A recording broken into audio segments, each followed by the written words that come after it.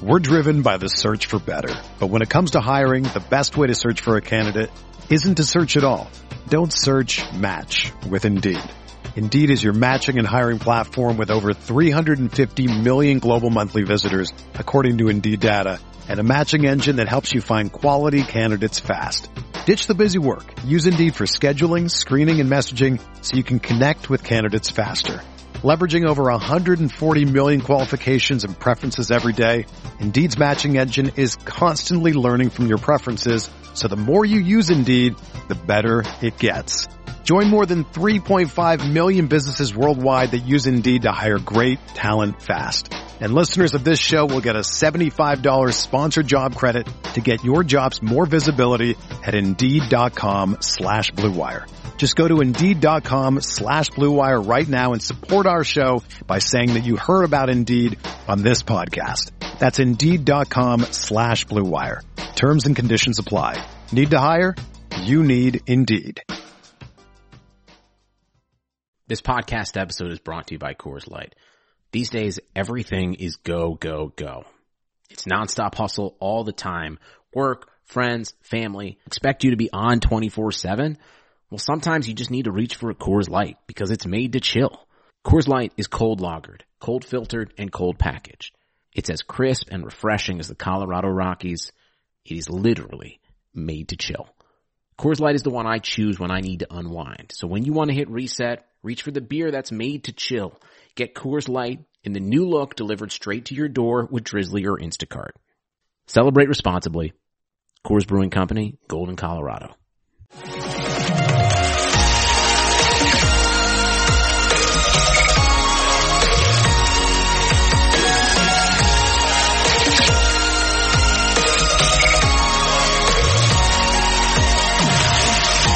And away we go. Episode 22 of the Al Galdi podcast. It is Monday, March 22nd, 2021. Hope you had a nice weekend as we embark upon a work week in which it's supposed to feel like spring.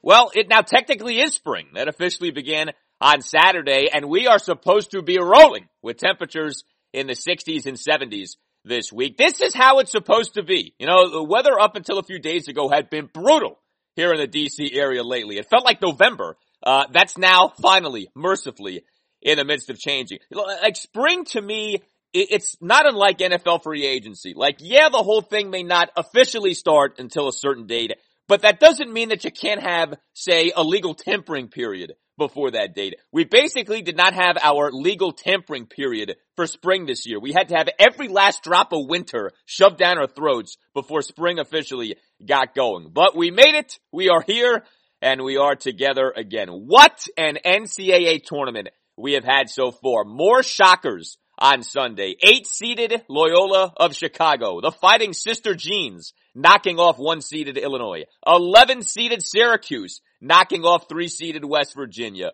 15-seeded Oral Roberts knocking off 7-seeded Florida. 12-seeded Oregon State knocking off 4-seeded Oklahoma State. Seeding means nothing. It is totally irrelevant. This is the NCAA tournament, right? One and done. Neutral sites. Up is down. Left is right. Nothing makes any sense. Oh, how we missed this last year. Yeah, it's like the college basketball gods have decreed we must have 2 years worth of chaos to make up for having no NCAA tournament in 2020. The madness has been especially mad, but it's been a lot of fun. Although I guess we do have to acknowledge this now. Part of the madness ended up being a terrible weekend for area teams in the tournament. Well, I guess all of the area teams except one, as we have a monster game for 10-seeded Maryland against 2-seeded Alabama late night on Monday. I'll get into that shortly, as well as, yes, Georgetown, Virginia, and Virginia Tech all losing in the first round. And VCU not even playing. How bad was the first round for our area teams, save for Maryland? One team didn't even play. That's how bad the first round ended up being. It was a mostly quiet weekend for the Washington football team from a news standpoint, but that doesn't mean we don't have Washington football team stuff to talk about on this Monday podcast. The Giants signed Kenny Golladay. Would you rather have Kenny Golladay at $18 million per year or Curtis Samuel at $11.5 million per year? I know my answer. I'll give it to you in a bit. as well as discussing the most notable things that Samuel and William Jackson III had to say at their introductory Zoom press conferences on Monday. It was a mixed weekend for the Capitals. We had another loss for the Wizards on Sunday night. The Nationals and Orioles, they have named their opening day starters, though the Nats bullpen, and stop me if you've heard this before, emerging as a concern. We had some troubling health news for Will Harris on Friday. Get into all of that as the podcast progresses. You can tweet me at Al Galdi. You can email me, the Al Galdi podcast at yahoo.com. So there was, by the way, some NFL news on Sunday night of relevance to us as Washington football team fans. No, we did not have another installment of Late Night with Ron Rivera, but we did have this. The Los Angeles Rams agreeing on a deal with unrestricted free agent receiver Deshaun Jackson. Yes, Deshaun reuniting with Sean McVay. It's a one-year deal. Clearly, you're fortifying things for Matthew Stafford. The Rams could be a ton of fun to watch in 2021. We'll see. But you know McVay loves to cook with all kinds of weapons on offense, and Deshaun is going to be a very nice weapon to make usage of. Deshaun, of course, released by the Philadelphia Eagles recently. The Rams are going to be his third team in 4 seasons. You know, he's becoming a bit of a journeyman, Deshaun is, right? He was with Washington for 3 years, 2014 through 2016. Then he went to the Tampa Bay Buccaneers for 2017 and 2018. Then back to his original team, the Eagles, 2019 and 2020. And now with the Rams for 2021. And the truth is this, Deshaun is not what he used to be. He's missed a ton of time the last few years due to injury. He ended up playing for the Eagles over these last 2 seasons, a mere 8 games. That's it. Total just 23 receptions over those 8 games in 2 seasons in stint number 2 with the Eagles. But, you know, I had to laugh reading about this Deshaun signing with the Rams, looking at some stuff with Deshaun before I got going with the show here on this Monday, because while he's done basically nothing over the last 2 years, of course it was against our team that he did a whole lot of something. In fact, in his first game back with the Eagles, right? Week 1, 2019 season, that 32-27 Washington loss at the Eagles, a game in which Washington blew a 17-0 second quarter lead. And Deshaun in that game, 8 catches for 154 yards and 2 touchdowns on 10 targets. So 8 of his 23 catches over the last 2 seasons came in just one game, what was a Washington loss at the Eagles, week 1 of the 2019 season. But what I always remember about that game is the first touchdown bomb that Deshaun caught, because he caught 2 bombs in that game. There was a second quarter, 3rd and 10, 51-yard touchdown reception for Deshaun. There was a third quarter, 3rd and 10, 53-yard touchdown reception for Deshaun. The first of those 2 came on, yes, you guessed it, Josh Norman. And what I'll always remember about this is D'Angelo Hall on a podcast the day after this game basically trying to teach Josh Norman how to play corner. I mean, here you had Josh Norman, right? Veteran corner, making $15 million per year, called out by Jay Gruden the previous offseason for not having truly earned the money in recent seasons. And D'Angelo Hall on a podcast, he's talking about how he wants to teach Norman how to play bail coverage. And I remember when that came out, and, you know, there was a bit of a history between Hall and Norman because D. Hall in 2018, as you may remember, had called Norman Hollywood, and that became kind of a thing. But, like, the fact that here we were with Norman, he gets scorched by Deshaun, opening game of the season, right? But then, like, the fact that a guy like Hall, who, whatever you want to say about him, I mean, D. Hall knows his stuff. And he's talking about, he's basically giving Norman a tutorial on a podcast, basically saying, I just want to teach him how to play bail coverage. It's like, why doesn't Norman know that? Why isn't he being taught this by his coaches already? Like, it just really reeked of, man, this is not really the way things are supposed to be. Now is it? And of course, the season ended up getting a whole lot worse beyond that. But anyway, Deshaun joining McVay, joining Stafford, joining a Rams pass catching core, right, that already included the likes of Robert Woods and Cooper Kupp. Going to be interesting to see the impact that Deshaun has on the Rams, just like it will be interesting to see the impact Curtis Samuel has on our Washington football team. Lots more on Samuel in just a bit, but first, huge game on this Monday night for the Fighting Turgeons. So you can always email me, the Al Galdi podcast at yahoo.com. I got this email from Michael King. Hey, Galdi, I am watching games on Saturday in DVR delay. That's the best way to watch sports these days, Michael. He continues, 45-44, Alabama over Iona. Don't know how it works out. Terps are playing right now, but we will get to that later. But the Terps won't do it, but no matter what happens, Maryland should hire Pitino, as in Rick Pitino, from Iona tomorrow. They, of course, don't have the stones to do it because really Maryland is terrified of their potential and how great they could be at basketball, but they should do it. Get a great coach on the relative cheap in order for him to get back to Power 5 basketball. Hire Rick Pitino tomorrow. Thank you, Michael, for that email. And I begin our Maryland basketball segment with that email because that, in a nutshell, captures where so many fans are, heck, where the director of athletics may well be for Maryland when it comes to Mark Turgeon. Mark Turgeon, you could argue, has done the best coaching job of his 10 seasons as Terrapins head coach this season. And yet Mark Turgeon, you could argue, may well be coaching for his job tonight against Alabama. I know that sounds so dramatic. I know that sounds like, what are you talking about? But yeah, the director of athletics, Damon Evans, has been non-committal about Mark Turgeon's future in recent weeks. Now, Turgeon has multiple seasons left on a contract extension that he signed all the way back in October 2016. But we all know how this works in college sports. If you're not under contract for, say, 3-4 years to come in college basketball, it's almost like you might as well not be under contract because with recruiting, you want your coach under contract. You don't want other schools to be able to negatively recruit against you from a standpoint of saying, well, you don't want to go there. They don't even have their coach locked up beyond the next year or two. You know, you go there, the coach is going to get fired, and then what are you going to do? You know, so it's like you're either all in on your coach or you need to get out. And there has been discussion of, well, if Maryland doesn't extend Turgeon after this season, what does that say about Maryland's commitment to Turgeon? And if you're not committed to Turgeon, then why continue on with Turgeon? You know, if a firing or a departure is inevitable, it might as well be imminent. Like that's the way it's worked in college sports for a really long time. Now, do I expect Mark Turgeon to be out as Maryland head coach after this season? Right now, no, I don't. I wouldn't say that I do. But I think that like crystallizes kind of where we are with Turgeon. It's never been that he's done a terrible job at Maryland. Quite the contrary. He's done actually a pretty solid job. But you can't say he's done a great job.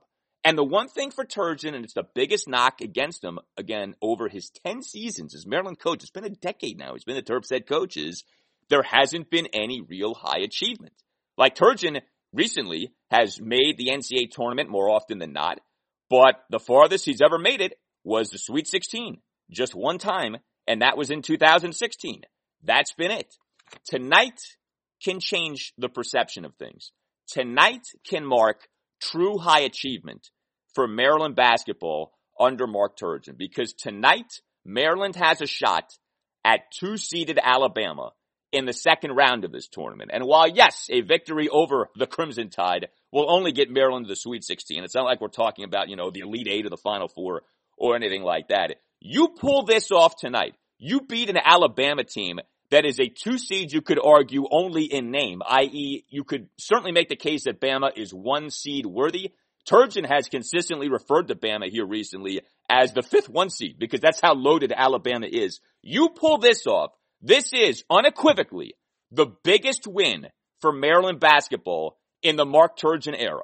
And you want to shut people up like my man Mike? You want to stop people like Mike from writing emails like the one he sent me the other day? You pull off this win on Monday night against Bama. It is a mega showdown for Maryland basketball. If you're like me and you went to Maryland or you are at least a Terrapins fan, you really can't overstate the opportunity in front of Maryland on this Monday night with this game against Alabama. 10-seeded Terrapins, 2-seeded Crimson Tide, Bankers Life Fieldhouse, the home of the Indiana Pacers in Indianapolis, set for an 8:45 tip. Like I said, Bama is loaded. Bama through the first round of this NCAA tournament, number 1 in Division I per KenPom.com in adjusted defensive efficiency. That's points allowed per 100 possessions adjusted for opponent. Bama is literally the best defensive team in the country.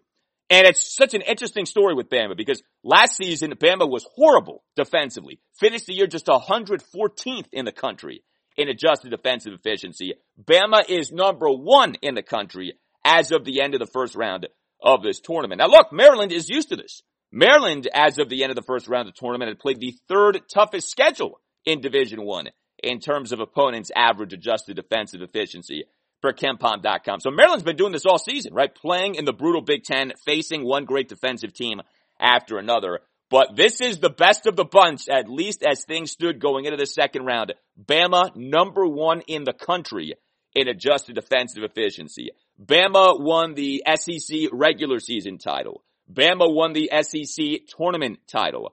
Bama defeated Iona 68-55 in the first round of this NCAA tournament. And, you don't take anything for granted right now in terms of a 2 seed beating a 15 seed. It is worth noting, Bama against Iona did trail 8.5 minutes into the second half at 42-40, but Bama ended up pulling away. And here's the thing with Bama stylistically, and this is maybe the most intriguing thing about Maryland-Bama on Monday night. So Maryland, as you may well know, loves to slow things down, okay? Maryland, I've said this many times, has been like infected with Big Ten-itis since joining the conference. A slow, plodding style. Maryland, as of the end of the first round of this tournament, 336th in Division I per TeamRankings.com in possessions per game, okay? There just aren't many possessions per game for Maryland in its games because Maryland plays at a very slow pace. Bama is the opposite. Bama, as of the end of the first round of the tournament, 13th in Division I per TeamRankings.com in possessions per game. Also, Bama, going into the second round, number 1 in Division I in both three-point attempts and made threes. Bama plays fast. Bama shoots a bunch of threes. Okay? This great Maryland defense, and it is great, and we'll get to that in just a moment, is going to be tested on this Monday night. And you have in Bama, on the one hand, a great defensive team, but also on the other hand, a team that shoots the three without apology, without hesitation, and that plays at a rapid pace. Which team's pace is going to win out? Who's going to be able to dictate the pace better on Monday night? Slow and plodding Maryland or run and gun Alabama? It is such a fascinating game from that standpoint. So you got that to be thinking about from a Maryland standpoint. And then there's this too with Bama. Bama is loaded with talent. Bama is loaded with experience. Bama has 4 seniors who've each played at least 100 games. Think about that. How often in today's college basketball do you have a team like that? A team with 4 seniors, and not just, token seniors, or a guy who's, rode the bench for 4 years. 4 seniors who've each played at least 100 games, and among those guys, 6'8" senior Herbert Jones, the SEC Player of the Year, the SEC Defensive Player of the Year. Nobody expects Maryland to win this game on Monday night, but that's just the thing. The time has come for Maryland to pull off one of these victories, right? What was Gary Williams so great at during his time as Maryland head coach? Not just winning in the NCAA tournament, but being a giant slayer, knocking off number 1 teams, right? We used to see that all the time in the regular season, whether it was Duke or North Carolina or whoever.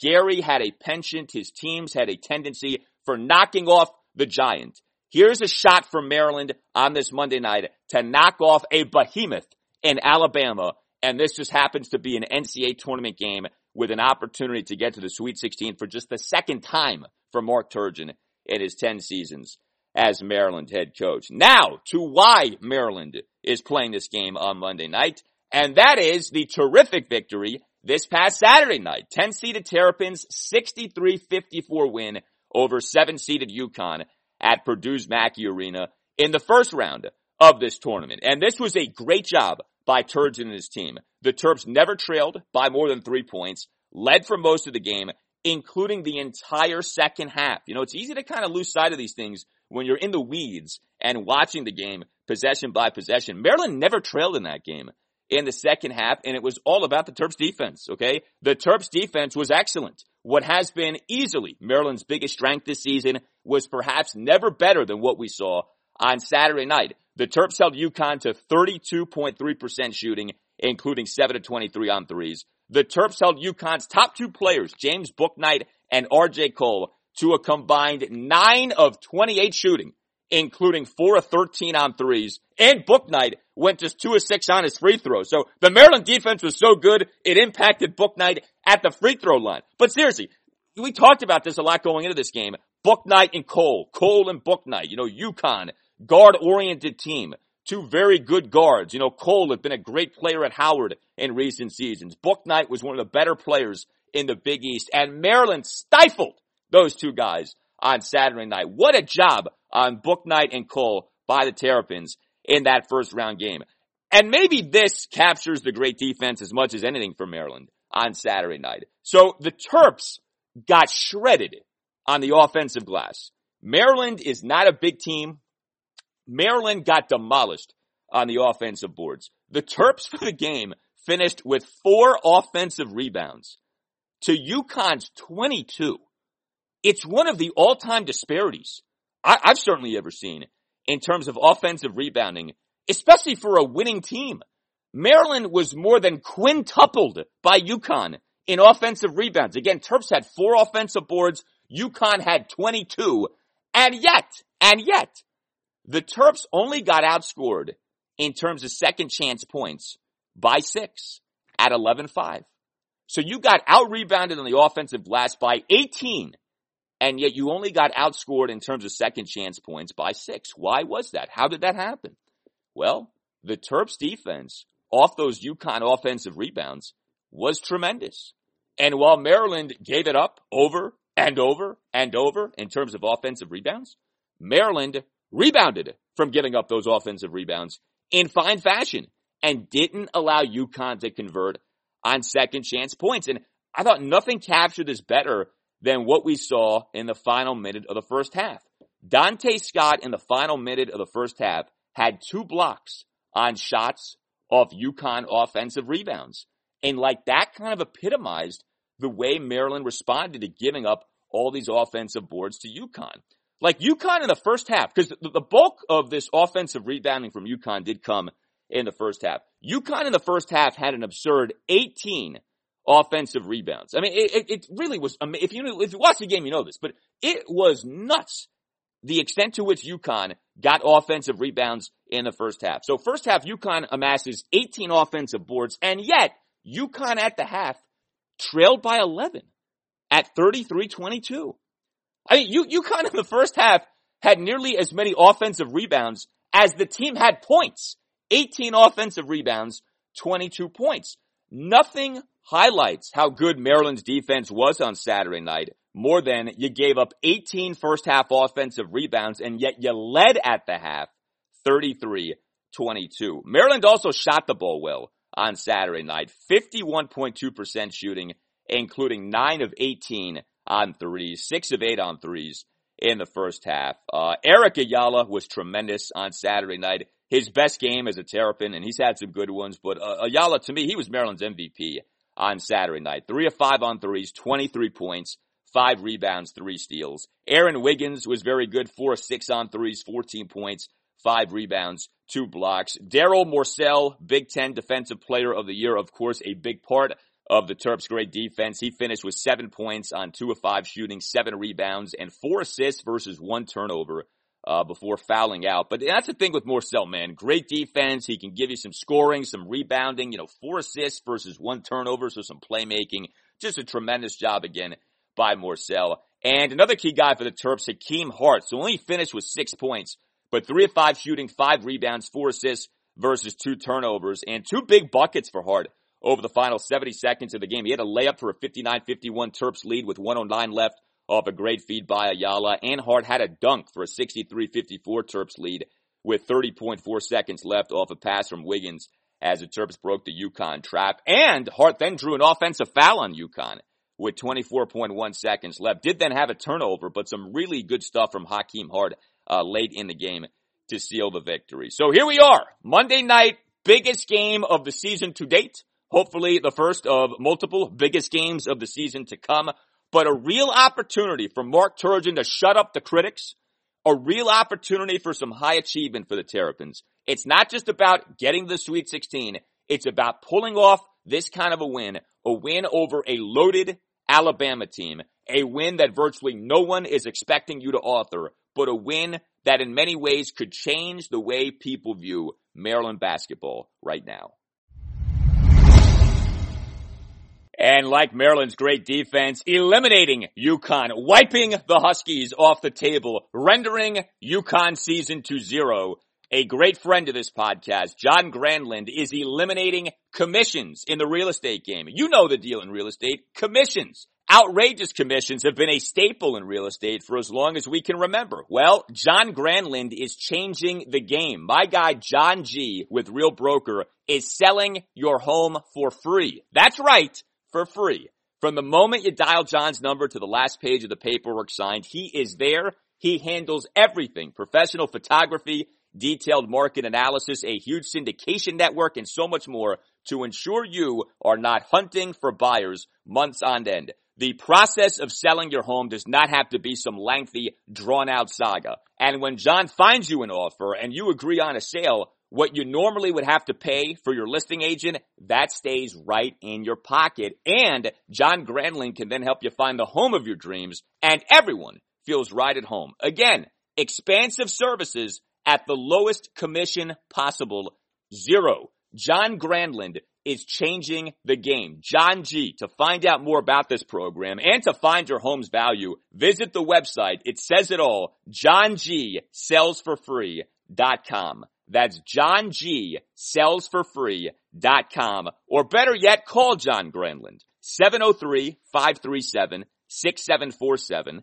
That's 703-537-6747. John Granlund, zero commission. Tell him Al Galdi sent you. So there perhaps has been no bigger league-wide development in NFL free agency so far than the cratering of the receiver market. You have this issue of a lot of receivers being out there, coupled with a 2021 draft that is said to be loaded at receiver. So it's a classic case of more supply than demand. And so consequently, the receiver market has taken a long time to develop. And some guys have gotten really humbled. I mean, how about what happened with Juju Smith-Schuster? The news on Friday that he's going back to the Pittsburgh Steelers. The Steelers announcing the re-signing of Juju to a one-year deal. The contract reportedly for just $8 million. Juju Smith-Schuster gets a one-year, $8 million deal. That's it. Now, I know that there were multiple reports that Juju had competitive and or even better offers from the Baltimore Ravens, Kansas City Chiefs, Philadelphia Eagles. Maybe all that's true. Maybe that stuff was just planted by Camp Juju for Juju to save face. But whatever the case may be, you cannot frame this in any way other than Juju got humbled. Like our pal, the Iron Sheik likes to say, make him humble, Sheiky baby. Make him humble. Yes, thank you, Sheiky baby. Make him humble. Juju got humbled in NFL free agency. And look, I like Juju. There's a lot to like about Juju. He's young, going into just his age 25 season. He was very good over his first two seasons, 2017 and 2018. He's displayed a nose for the end zone, 26 touchdown receptions over his 4 seasons. He's one of the better blocking receivers in the NFL. He's been pretty durable. But Juju is a guy whose numbers have plummeted over the last few years without Antonio Brown as the Steelers' number one receiver. Juju can rub some people the wrong way. You know, I think it's interesting that we never heard Juju connected with the Washington football team. That doesn't mean for sure that Washington had no interest in Juju, but I did kind of wonder if Ron Rivera looked at Juju as a guy who could fit the culture. Because, you know, Juju, remember, he had like that TikTok dance thing where he danced on the Buffalo Bills logo in midfield before that Steelers loss at the Bills on Sunday Night Football back in December. The whole Juju dancing on teams' logos became kind of a thing. I mean, I don't normally think that stuff really matters that much. But, you know, Juju is very into social media. He can come off as more of a me guy than a team guy. You know, I'm not like one of these people that's like, oh, he's on Twitter all the time, so he must be a bad person. Like, no, I don't really think it works that way. But I think that it's not unreasonable to wonder if Ron looked at Juju and said, yeah, I don't know that this guy perfectly fits the culture that I'm trying to establish here. But Juju's good. Like, there's a lot to like about Juju, and yet he gets humbled, Sheiky. Make him humble. Yes, thank you, Sheiky. Gets humbled, Juju does, to the tune of a one-year, $8 million deal. But the biggest item over the weekend in terms of NFL free agency and the receiver market, and especially things relevant to our Washington football team, was the Kenny Golladay deal. Finally, Kenny Golladay, widely perceived as the number one free agent receiver on the market, came off the market. It took a while, no doubt. I mean, this is a guy who in years past probably would have been gobbled up in free agency on Monday, no later than Tuesday. Instead, he lingered on the market until Saturday. That said a lot about this collapsing receiver market. But Kenny Golladay did get paid. You know, this is not a juju scenario with Golladay. Golladay did get paid. He goes to the New York Giants. He gets a reported 4-year, $72 million deal with a max value of $76 million and with $40 million guaranteed. And if you're like me and you view everything in the NFL through the prism of being a Washington football team fan, it was impossible not to compare the Golladay deal with the Giants with the Curtis Samuel deal with Washington. And I don't know about you, but I look at that Golladay deal, 4 years, $72 million, $40 million in guaranteed money. And I feel even better about what my team did at receiver in terms of the big fish that was reeled in this free agency period. Washington gave Curtis Samuel a 3-year, $34.5 million deal. Giants, again, to Golladay, 4 years, $72 million. You do the AAV math on those contracts, right? The average annual value. Golladay is going to be getting paid $18 million per year by the Giants. Samuel is being paid $11.5 million per year by Washington. Would you rather have Golladay at $18 million per year or Samuel at $11.5 million per year? They are different players. They are different receivers, okay? But just looking at each guy, his body of work, where he's at in his career, would you rather have Golladay at $18 million per year or Samuel at $11.5 million per year? My answer is simple. My answer is without hesitation. Curtis Samuel, please and thank you.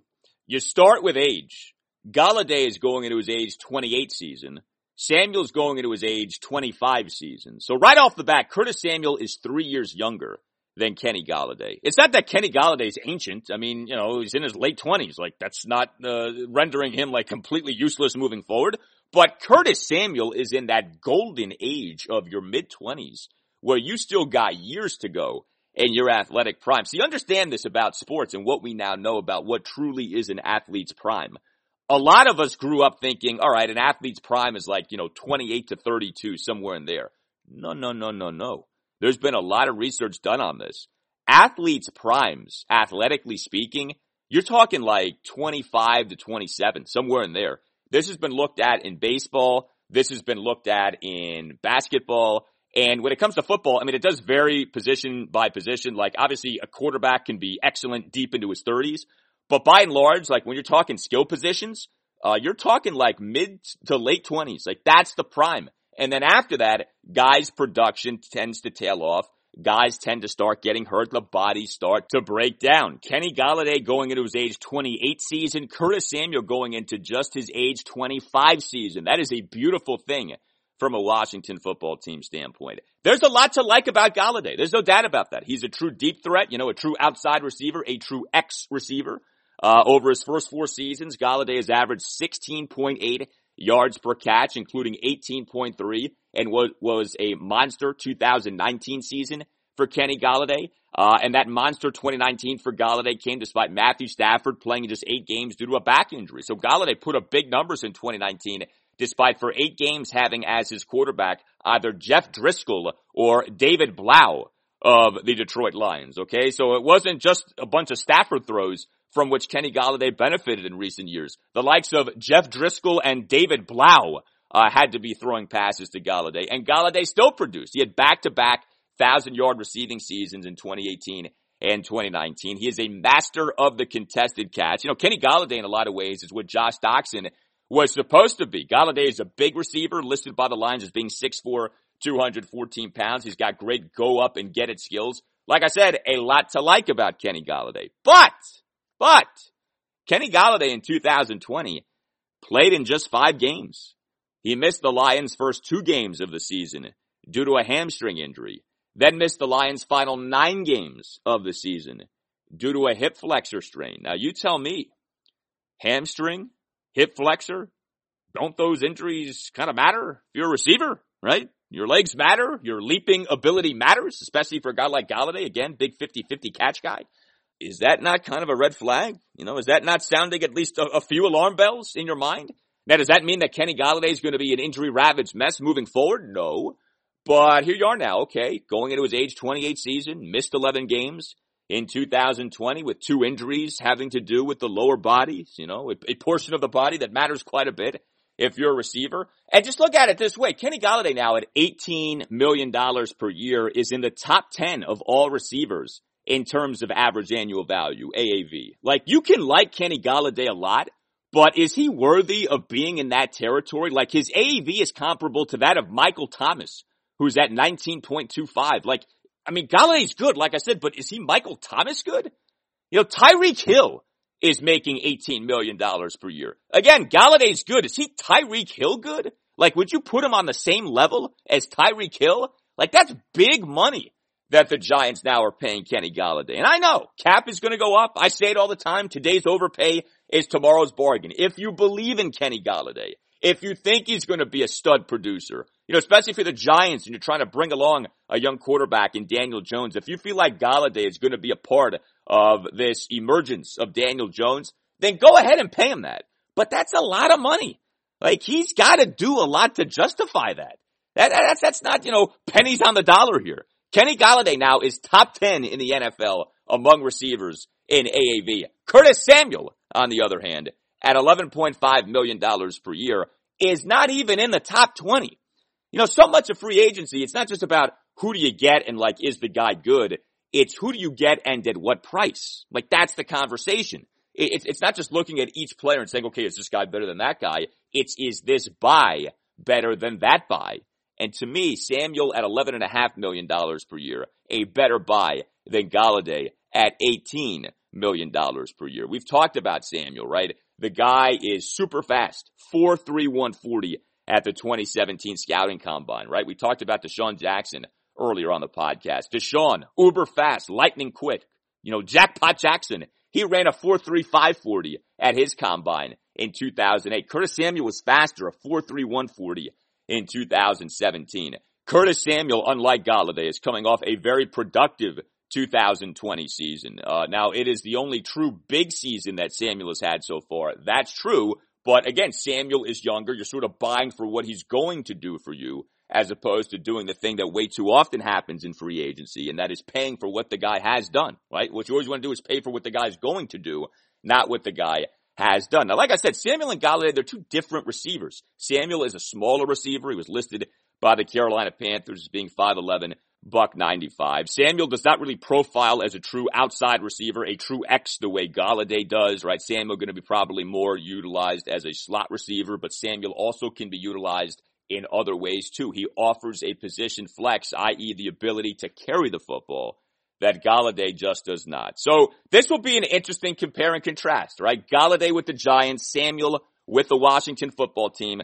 Two significant free agent signings in the 2021 offseason at the receiver position. Which guy ends up providing the better deal? Which guy ends up living up to his contract more, perhaps even exceeding his contract? I know this. It's hard to ever exceed making $18 million per year. It's possible, but it's not probable. Like, best case scenario realistically is that you live up to $18 million per year.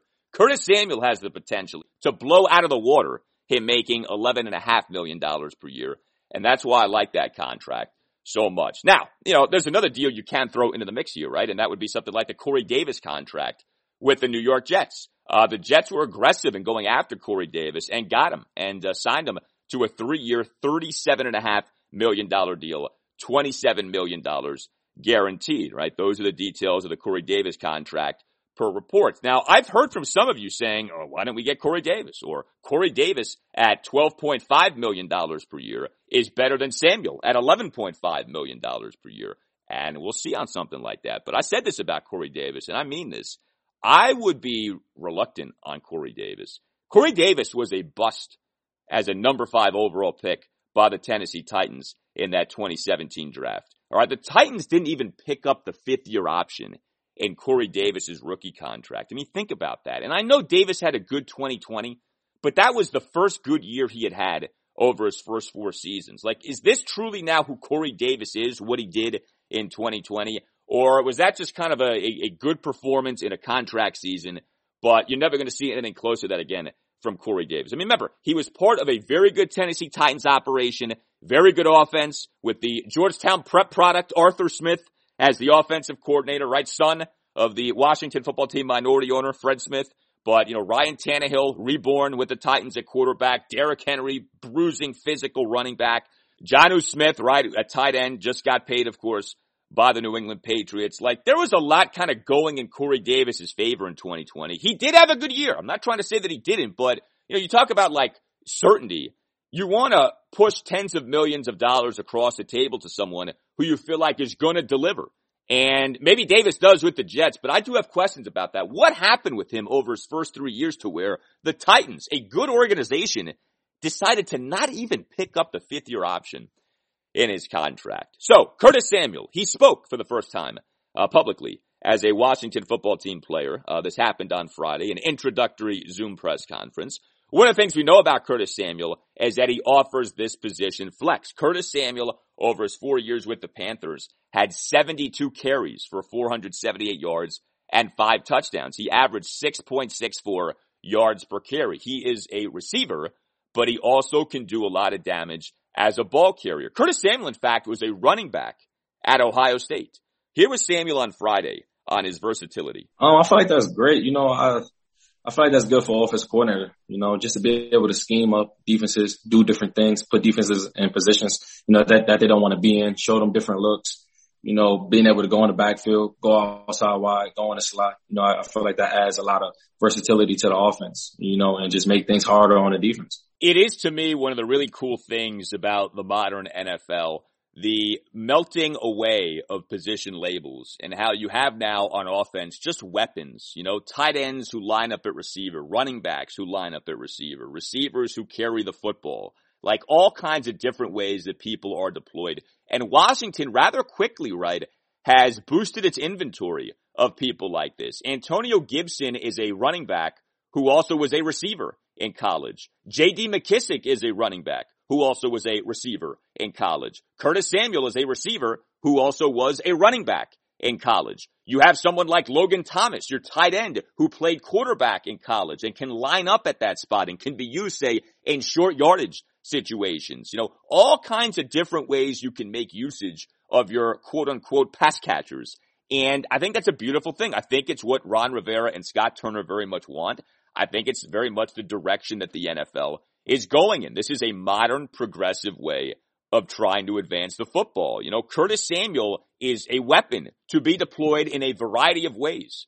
And especially when you look at Scott Turner and one of the things he really likes to do, and this goes back to his time with the Carolina Panthers, but that is use a whole lot of motion.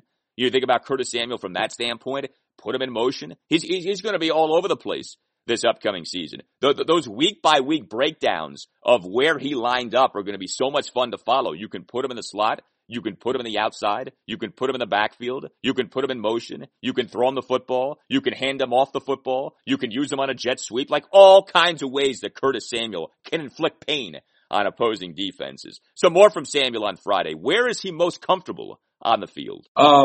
Anything. If anything, I work mostly on, just becoming a better receiver. I didn't spend too much of my life playing receiver. Running back is pretty much natural to me. Played that my whole life. So, if you put me in the backfield, you don't even have to tell me the reads or anything. Just tell me which way I'm going and, my talents and, just my history of playing running back just kind of takes over. I just want to go forward and just become a better receiver, working each and every day on things I'm not great at, and trying to become great at that. I've had a saying I've used for years. What would Belichick do? I always try to look at things in the NFL through that prism. Like, when in doubt of what your team should do, just ask yourself that question. What would Belichick do? Well, I tell you what, when it comes to offense, I think you can also ask the question, what would Andy Reid do? Okay? Or is this a guy or is this something that Andy Reid would be on board with? I don't know about you, but I look at Curtis Samuel and he to me reeks of an Andy Reid type guy. Can you not see someone like a Curtis Samuel on the Kansas City Chiefs? He comes from that vein of Tyreek Hill, he's a smaller receiver, but he's someone who's so much more than just a receiver. And he can scorch you with his speed. He can scorch you with his ability to make the big play. And Curtis Samuel, to me, is going to be someone who's going to really help Washington in that regard. You can use him in a variety of ways. He brings to the table game-breaking speed, and he's going to offer Washington an opportunity to get back to doing something that it hasn't done with really any kind of frequency since Deshaun Jackson was with the team for his last season there, 2016, and that is authored the explosive play. Passing plays of 20 or more yards. Washington has been so lacking in that department over these last 4 seasons. It's time for that to change. I think Curtis Samuel very much can be a part of changing that. So it wasn't just Curtis Samuel who had his introductory Zoom press conference for the Washington football team on Friday. William Jackson III had his introductory Zoom presser on Friday as well. The free agent corner, 3-year, $40.5 million contract per reports, $26 million in guaranteed money, $16 million fully guaranteed at signing. A few things of note from the William Jackson III presser. So, of course, there's been a decent amount made of Jackson being a very good man corner, but that perhaps not meshing well with Washington's defense, which played a lot of zone coverage in 2020. Zone coverage is something Ron Rivera's Carolina Panthers defenses were known for. And I pushed back on all this big time on the podcast on Friday, basically saying, look, Jackson, yes, he's been very good at man coverage, but he's also been very good in zone coverage. It's not like he's, completely inept when it comes to playing zone coverage. If you go by Pro Football Focus's grades, Jackson over his 4 seasons of playing 2017 through 2020, a man coverage grade of 78.8, a zone coverage grade of 74.1. I mean, it's not that much of a difference. Also, this thing of, Washington is a zone defense team, and that's just the way that it is. Not necessarily. That's the way that it was last season. But Jack Del Rio, it's not like he's never used man coverage. In fact, Jack Del Rio used quite a bit of man coverage during his time as Denver Broncos defensive coordinator from 2012 through 2014, and there were some really good Broncos defenses during that span. So I tend to think the heavy usage of zone coverage in 2020 by Washington was as much about adapting to the talent on Washington's defense as it was about this, we have to play zone. Like, yes, it's true Ron's Carolina defenses were known for mostly playing zone, no doubt. But I think any good coaching staff adapts to its talent. And you don't just have your system and you say, okay, everyone must fit our system. It's you have your system, you maybe have some guiding principles, but you are flexible and you are willing to adjust to the talent on your team. And so if William Jackson III is very good at man coverage and you feel like others in your secondary can excel in man coverage as well, then I think you'll see more man coverage in 2021. Anyway, to all of that, Jackson on Friday got asked a good amount about fitting into Washington's defensive scheme. And he said all the right things about just wanting to make the defense better. Also said that he had been told that the coaching staff was still putting together the playbook for the 2021 season, i.e. it had not yet been decided what kind of a defensive approach the team will be taking. And let's be honest, too, your defense is going to alter week to week depending on the matchup, right? So maybe one week you go heavy zone, maybe another week you go heavy man. But here was Jackson on Friday on adjusting to playing more zone defense if necessary. I'm just here to play whatever they want me to play. It's not a big deal. I can play zone or man. It's no big deal. My strengths is just locking dudes up, but I could play man or zone. It wouldn't be a problem. I played that in Cincinnati. We rarely played man in Cincinnati. You don't want to ever do the thing of signing someone who was very good playing one way and then insisting on that guy playing another way. That's actually part of what got Washington in trouble in the Albert Haynesworth debacle, although clearly Albert played a sizable role in his signing with Washington, proving to be a flop. It's also something that played a role in the Josh Norman signing not working out as time went on. Josh Norman played a lot of zone, excelled in zone with the Panthers for years, gets brought here to Washington, he gets asked to play more man, and it doesn't go very well. If Ron Rivera and Jack Del Rio are who we think they are, and certainly who they came across as in 2020, they're not doing that here with William Jackson III. They're not signing the guy off him having excelled one way and then now insisting on him playing another way. And it was interesting there when Jackson said, we rarely played man in Cincinnati, that I actually played a lot of zone with the Bengals, a lot more zone than you guys seem to think, is seemingly what Jackson was trying to say there in that cut. Now, there was another interesting reveal from William Jackson III in this intro Zoom presser on Friday. So I've talked about with William Jackson how essentially, 4 seasons as a player for the Bengals. He missed all of his rookie year 2016 due to a torn pec. So you look at the 4 seasons in which he's played, 2017 through 2020, kind of an oversimplification of things would be he was good in 3 of the 4 years, 2017, 2018, and 2020. He did not have a very good 2019, during which he battled a shoulder injury that cost him 2 games. Jackson on Friday did say that he played the entire 2019 season with a torn labrum. So if that's true, then that would certainly help to explain why the guy's 2019 season wasn't his best. And it also highlights, right, the guy's toughness, that he has a torn labrum.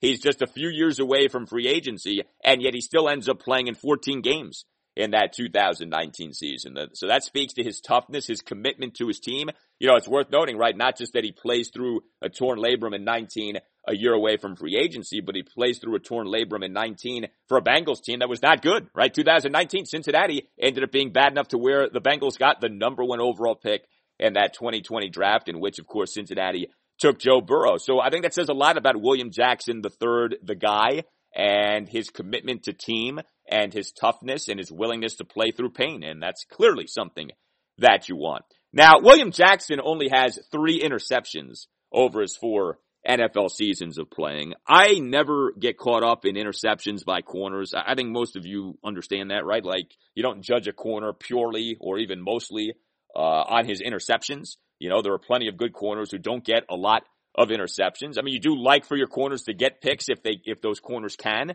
but just because you don't have a lot of picks doesn't mean that you're not doing a very good job. Here was Jackson on Friday on what he would say to someone who focuses on him only having 3 interceptions in 4 seasons. I just tell him to watch the tape. I wasn't getting thrown at a whole lot. You know, I wasn't the guy that got picked on, so I'm assuming that's a good thing I only got 3, because I wasn't the guy that got picked on. I was the guy to go get the job done, and when you covering guys up, I don't think you get many picks. And he's, of course, right about that. When you're covering guys up, you don't get many picks because they're not throwing the ball your way. And if you can do that, if you can cut the field in half, if you can create a William Jackson III Island, the way we had Revis Island years ago for Darrelle Revis, then you're obviously doing a great job. One more for you from William Jackson.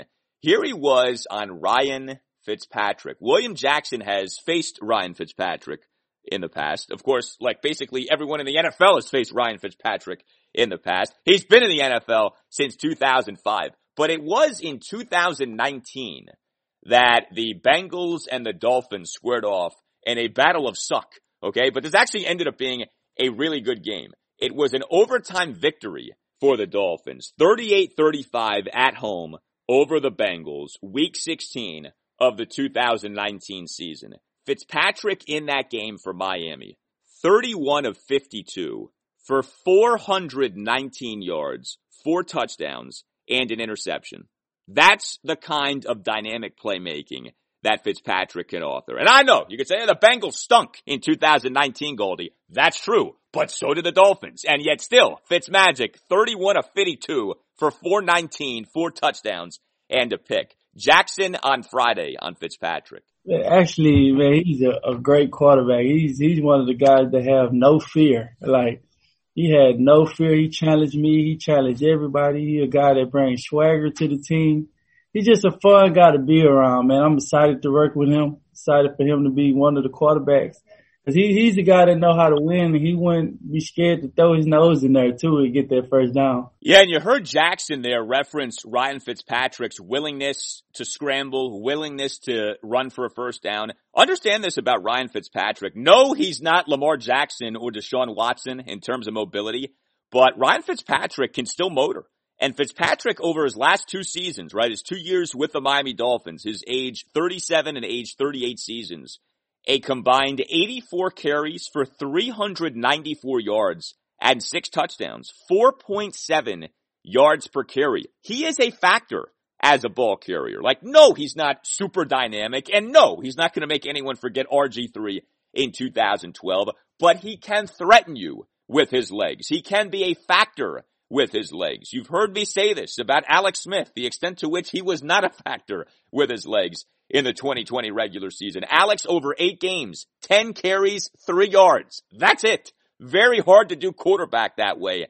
in today's NFL. Not impossible, right? I mean, nothing matters more than what you do as a passer, as a thrower of the football, how quickly you process opposing defenses. Do you make the right decisions? Do you make accurate throws? But you'd like it so that your quarterback, if a pocket collapses, isn't dead. Okay, you'd like it so that your quarterback, if the pocket collapses, can extend the play and can maybe even turn a negative play into a positive play, or can be a factor to run the ball in the red zone where defenses get bunched in tight. Fitzpatrick does that, and don't lose sight of that in terms of what he's bringing to the table for the Washington football team. We get back now to the NCAA tournament, and like I said earlier, very good weekend for Maryland, but overall a brutal weekend for our area teams in the NCAA tournament. Georgetown, Virginia Tech all losing, VCU not even playing. Let us begin though with the Hoyas. The 12-seeded Hoyas losing to 5-seeded Colorado 96-73 at Butler's Hinkle Fieldhouse in the first round of the tournament on Saturday afternoon, and there really isn't much to say about this game. It was a debacle for the Hoyas. You know, this was a blowout.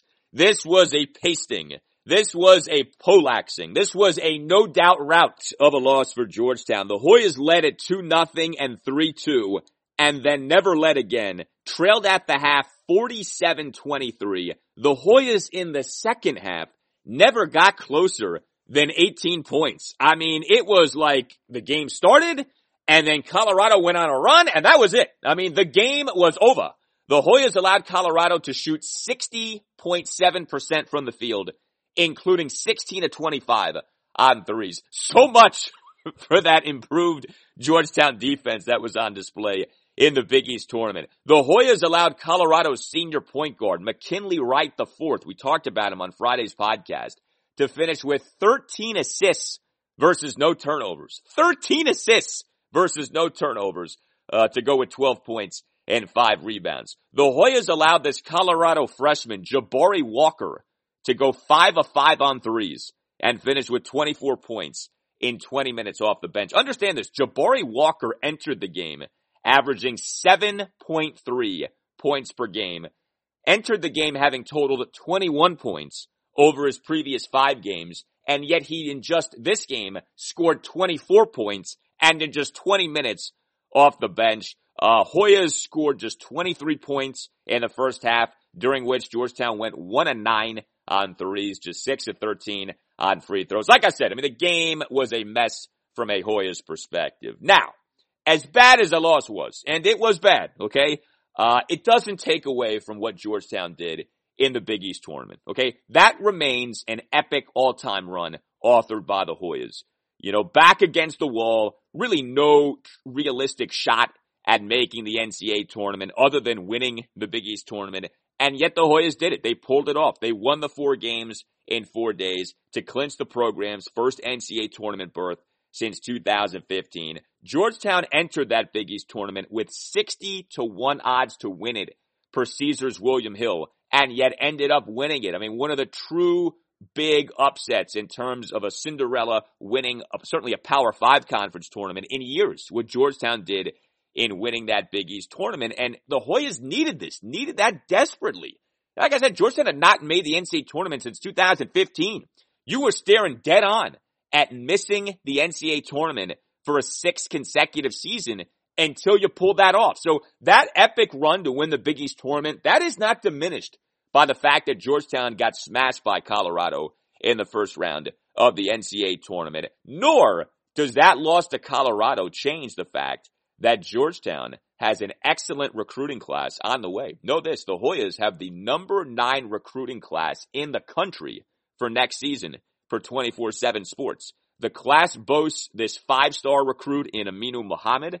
The class also boosts a big man named Ryan Mutombo, who, yes, is the son of Dikembe Mutombo. But this guy, Aminu Muhammad, this is really exciting that Georgetown got him. He announced his commitment to the Hoyas back on December 21st. Muhammad is the Hoyas' first 5-star recruit since Isaac Copeland in 2014. Now, I know these 5-star ratings, sometimes they end up meaning nothing, and you end up laughing at who actually was rated as a 5-star guy. But Muhammad, at least as far as we know, can play. I mean, he chose Georgetown over Indiana, over Georgia, over Texas, over Kansas State, over DePaul. This is a guy with ties to the D.C. area, came to the U.S. from Nigeria, first lived in the U.S. in Washington, D.C. He became the third highest ranked prospect to commit to Georgetown since ESPN began its recruiting database in 2007. Like, the Hoyas just have not had many big-time recruits over the last decade and a half.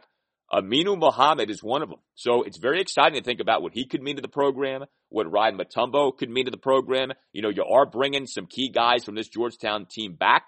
You know, I think about somebody like a Dante Harris, the freshman point guard who earned the Dave Gavitt Trophy as the most outstanding player of the Big East tournament. I think about somebody like Qudus Wahab, the big man who was basically the only Hoya who had a good game on Saturday. Qudus Wahab in that loss to Colorado, 20 points on 7 of 12 shooting, 12 rebounds in just 24 minutes as a starter. You are losing Javon Blair and Jamarco Pickett, at least in theory. Each guy is a senior, although remember, as a senior, you do have the option to come back and play again next season because of the COVID-19 pandemic. So we'll see on something like that. But there is reason for optimism for Georgetown for the first time in a long time. You know, it's been a rough go of it for the Hoyas here in recent years. You actually have some concrete things to sink your teeth into in terms of having reasonably high expectations for the Hoyas next season. We have not been able to say that in a very long time. The epic run to win the Big East tournament, this very good recruiting class for next season, changes that. And so don't lose sight of that. Like, yes, Saturday was ugly. There's no question about that.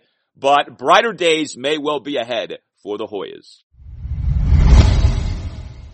Now to Virginia. Does any team in college basketball have a weirder recent NCAA tournament resume than Virginia? Another early tournament exit for Wahoo. Saturday night, the 4-seeded Cavaliers losing to 13-seeded Ohio, 62-58 at Indiana University's Assembly Hall in the first round. Now, we all know how this NCAA tournament has gone. Ohio, one of 4 teams seeded at number 13 or higher to advance to the second round in this NCAA tournament. That's the most such seeds to advance to a round of 32 in NCAA tournament history. So in an NCAA tournament in which you have had 15-seeded Oral Roberts, 14-seeded Abilene Christian, and 13-seeded North Texas advance to the second round, the fact that 13-seeded Ohio did so as well doesn't exactly floor you. And so you could sort of frame it as, yeah, Virginia lost, but this is a wacky tournament in a wacky year. These wacky things happen. Yes, true that. But this really has become a thing with Virginia. And it's so odd, right? Because also a thing with Virginia was winning the 2019 national championship. You know, Virginia, on the one hand, right, became the first 1 seed in NCAA tournament history to lose to a 16 seed with that blowout loss to 16-seeded UMBC in 2018. But Virginia, the next year, won the whole darn thing, won the national championship. So it's like, you wouldn't trade that. You know, so many programs across the country would kill for Virginia's recent NCAA tournament resume.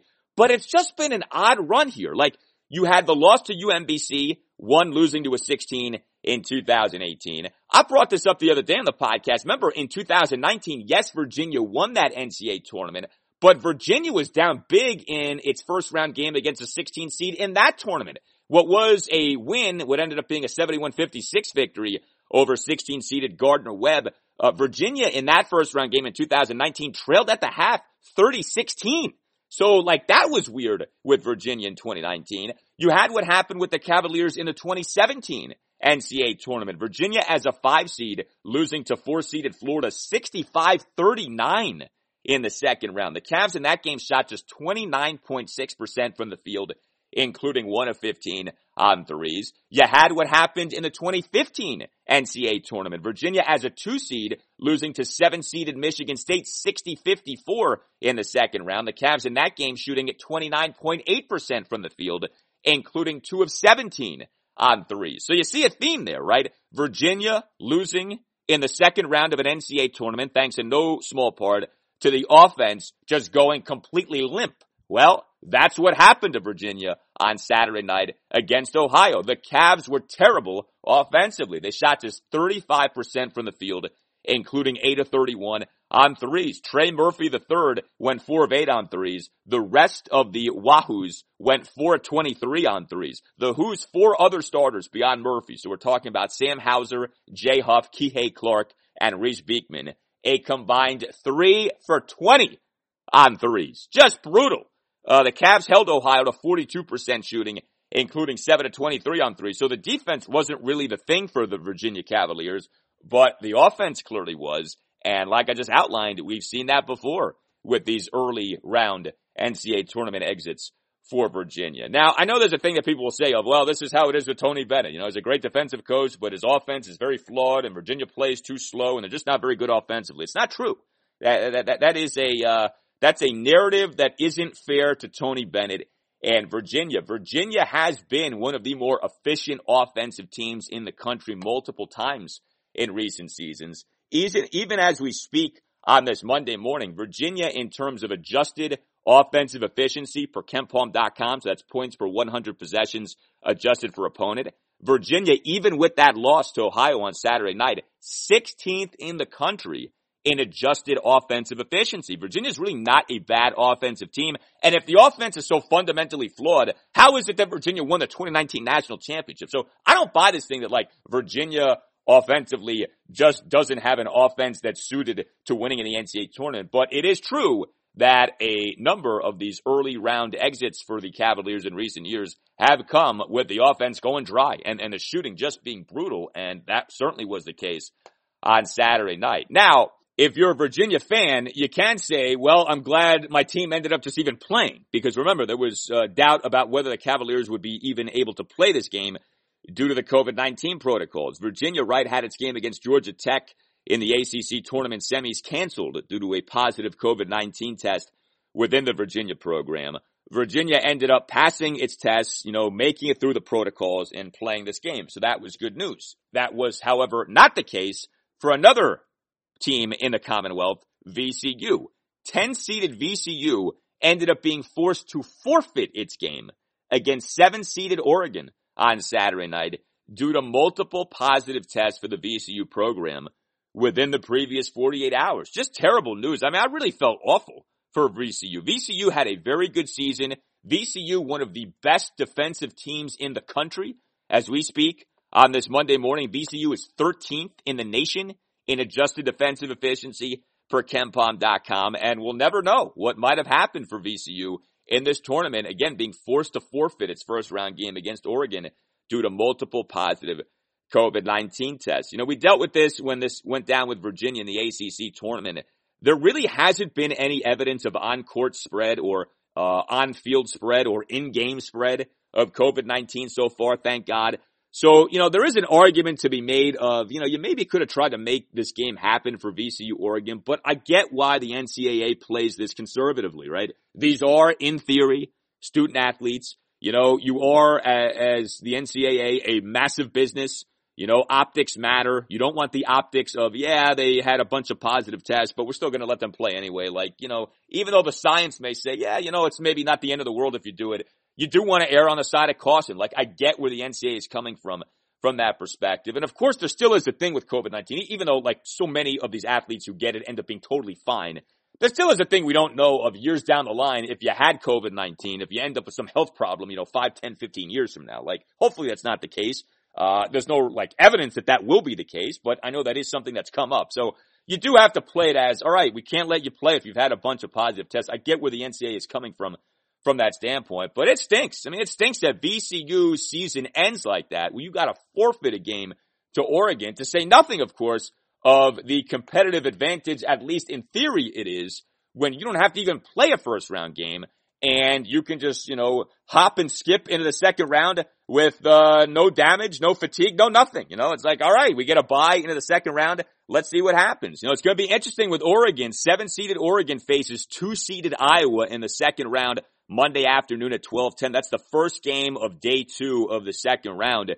Does Oregon greatly benefit from not having played in the first round, or does it end up not mattering? If you're Iowa, it really shouldn't matter, but we'll see. That's going to be an interesting thing to track. So feel bad for VCU. Rough ending to the season for Virginia. I mean, Tony Bennett still has the Virginia program in an excellent spot. Every year, Virginia is in the NCAA tournament. Virginia just won the ACC regular season title for a 5th time in 8 seasons. I mean, like, the bigger picture with the Cavaliers is sparkling. But another early round exit for the Cavaliers in an NCAA tournament, continuing this trend of a lot of ugliness in NCAA tournament games for Virginia, a lot of early round exits, but of course also a part of that mix, the glorious 2019 National Championship. We arrive now at Virginia Tech. The 10-seeded Hokies losing to 7-seeded Florida 75-70 in overtime at Butler's Hinkle Fieldhouse in the first round of the NCAA tournament on Friday afternoon. What was the first game of the first round of this NCAA tournament ended up being one of the best games of the first round in this NCAA tournament, but it was a Hokies loss in what was just the Hokies' 4th game since February 6th due to COVID-19. Tech in its regular season had 7 cancellations/postponements due to COVID-19 protocols, and you never really felt with certainty what the Hokies were as the season progressed because Tech just played so infrequently. Again, just 4 games since February 6th. This was, though, a killer of a loss for Tech, given what Tech did to force the overtime. So the Hokies overcame a 5-point deficit with less than a minute left in regulation and got an epic shot, a game-tying, pull-up contested right-wing 3 from Naheem Aline with 1.4 seconds left in the second half. Trey Mann of Florida had his left hand right in Aline's face, and yet Aline still buried the shot. Such a great moment for Tech basketball. Aline coming through with that game-tying 3. But the Hokies saw 2 key guys foul out in overtime. Keve Aluma fouled out of the game in the first minute of overtime.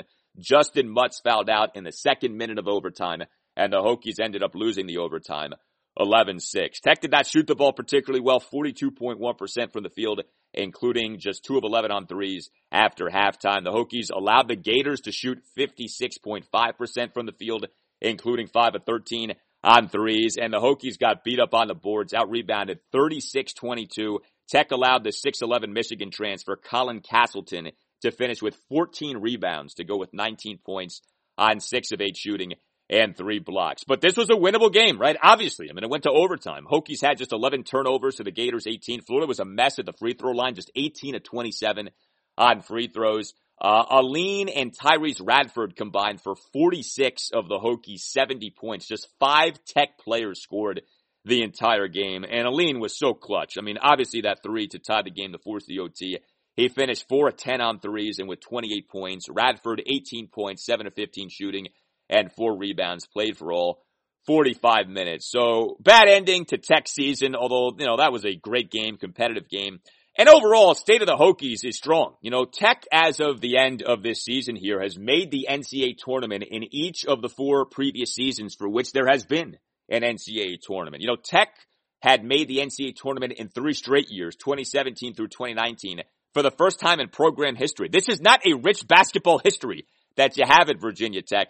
Prior to the 2016-2017 season, the Hokies had made the NCAA tournament just once over the previous 20 years, just twice over the previous 30 years. You may remember when Seth Greenberg was Tech's head coach, like every year, Tech was a bubble team. Every year, Tech would not make the tournament, and it would be a big talking point of why didn't Tech make the tournament? And Greenberg would be all over the place talking up Tech's case. You don't have that anymore. Tech routinely now makes the NCAA tournament, and the Hokies in that 2019 tournament, you may recall, advanced to the Sweet 16 and did so for the first time since the tournament expanded back in 1985. You lost Buzz Williams to Texas A&M after that 2018-2019 season, but Mike Young, hired away from Wofford, has done a good job, got Tech back to the NCAA tournament this season, won ACC Coach of the Year. It's difficult to me to be upset if you're a Hokies fan right now, big picturing it with where Tech basketball is at. It's a shame the Hokies did not win on Friday, but Tech basketball in a much different place, in a much better place now as compared to just a few years ago. We move now to the Capitals, who do not play again until Thursday night at 7 o'clock when the Caps host the New Jersey Devils. Caps then host the Devils again on Friday night at 7. Caps are tied with the New York Islanders for first in the East Division at 44 points. It was a mixed weekend for the Capitals, a 1-1-0 weekend. The one win came on Friday night. Caps a 2-1 victory over the New York Rangers at Capital One Arena. What was a season-best 7th consecutive victory for the Caps. What was a win that sealed the Caps going 7-0-0 without Tom Wilson during a 7-game suspension. Isn't that something? Tom Wilson, a top-line player, right? There's a reason his nickname is Top-Line Tom. And yet you go 7-0-0 during his 7-game suspension. Just a tremendous job by the Caps to author that mark without Wilson. Caps won that game on Friday night despite having just 18 shots on goal to the Rangers 33. The 5-on-5 shot attempts battle was about even, but the Caps 4 minor penalties to the Rangers 2. Caps went 2 of 3 on the penalty kill in that game. Then, though, came the game on Saturday night, another game with the Rangers at Capital One Arena, and this was a loss, a 3-1 loss. So the 7-game winning streak over, and of course, comically, you go 7-0-0 without Wilson. Wilson comes back, his first game back, you lose for the first time in 8 games. So such is life, I guess. The Caps go down. Wilson had the primary assist on the Caps' lone goal, but also a first-period slashing minor and just 1 hit, and all 4 of his shot attempts got blocked in that game. So kind of a mixed game 1 back for Tom Wilson on Saturday night. Caps do remain without Lars Eller. He now has missed each of the last 4 games due to a lower body injury that was suffered in that 5-4 win at the Philadelphia Flyers now 2 Saturday nights ago. And the Caps lost that game on Saturday night just by dominating the puck possession battle. Caps have won so often this season when losing the puck possession battle. Saturday night, the Caps win the puck possession battle, but lose the game.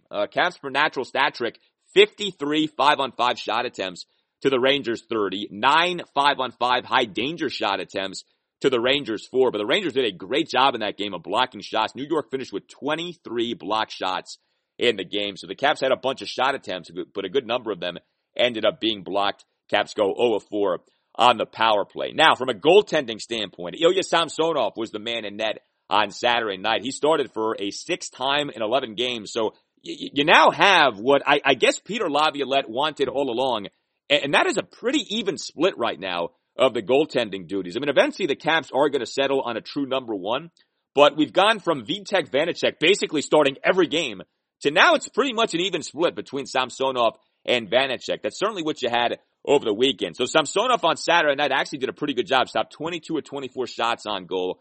Per natural stat trick, went 4 of 5 on high danger shots on goal, 7 of 8 on medium danger shots on goal, and 9 of 9 on low danger shots on goal. What was a killer was what ended up being the game-winning goal. So the game was tied at 1 deep into the 3rd period when Mika Zibanejad stole the puck away from Caps defenseman Brendan Dillon in the Caps defensive zone, corralled the puck deep in the right circle, and then beat Samsonov for an even-strength goal, 17-28 into the 3rd period for a 2-1 Rangers lead. Just a tremendous job by Zibanejad, a bad job by Dillon, who of course is a part of the Caps' top defense pair with John Carlson. And Zibanejad doing the Caps dirty is nothing new. You may recall this, March 5th, 2020, a 6-5 overtime loss for the Caps at the Rangers. Zibanejad in that game, 5 goals. Yes, Zibanejad had a 5-goal game against the Caps little more than a year ago, including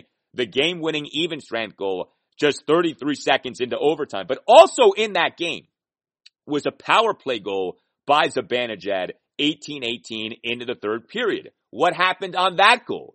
Basically the same thing that happened on the Zibanejad goal this past Saturday night. Zibanejad got position on and beat none other than Brendan Dillon to a loose puck off the boards while skating through the right circle, and then beat, yes, Ilya Samsonov. So it was deja vu all over again. Zibanejad dooming Dillon, dooming Samsonov, and a Capitals loss to the Rangers. I mentioned Vanacek, so he was good in that 2-1 win over the Rangers on Friday night. Stopped 32 of the 33 shots on goal that he faced, including all 25 of the shots on goal that he faced over the final 2 periods. Vanacek per natural stat trick in that game, 5 of 5 on high danger shots on goal, 7 of 8 on medium danger shots on goal, and 16 of 16 on low danger shots on goal. So he wasn't necessarily tested a ton, but he did a good job when he was tested. Good weekend for John Carlson. He had the Caps' lone goal on Saturday night. Game high 14 shot attempts. It finished number 2 on the Caps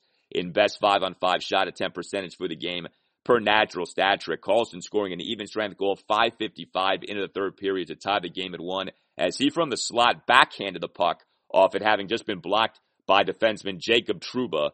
Carlson, this is nifty. He backhanded the puck through Trouba's legs, off Trouba's left skate, and then past the right pad of the Rangers goaltender, Keith Kincaid. And we had a milestone night for Carlson on Friday night. He had the primary assist on Alex Ovechkin's second third period even strength goal to pass Mike Gartner for the 4th most regular season assists in Caps history. And yes, the grade 8, Alex Ovechkin, he had himself another good weekend.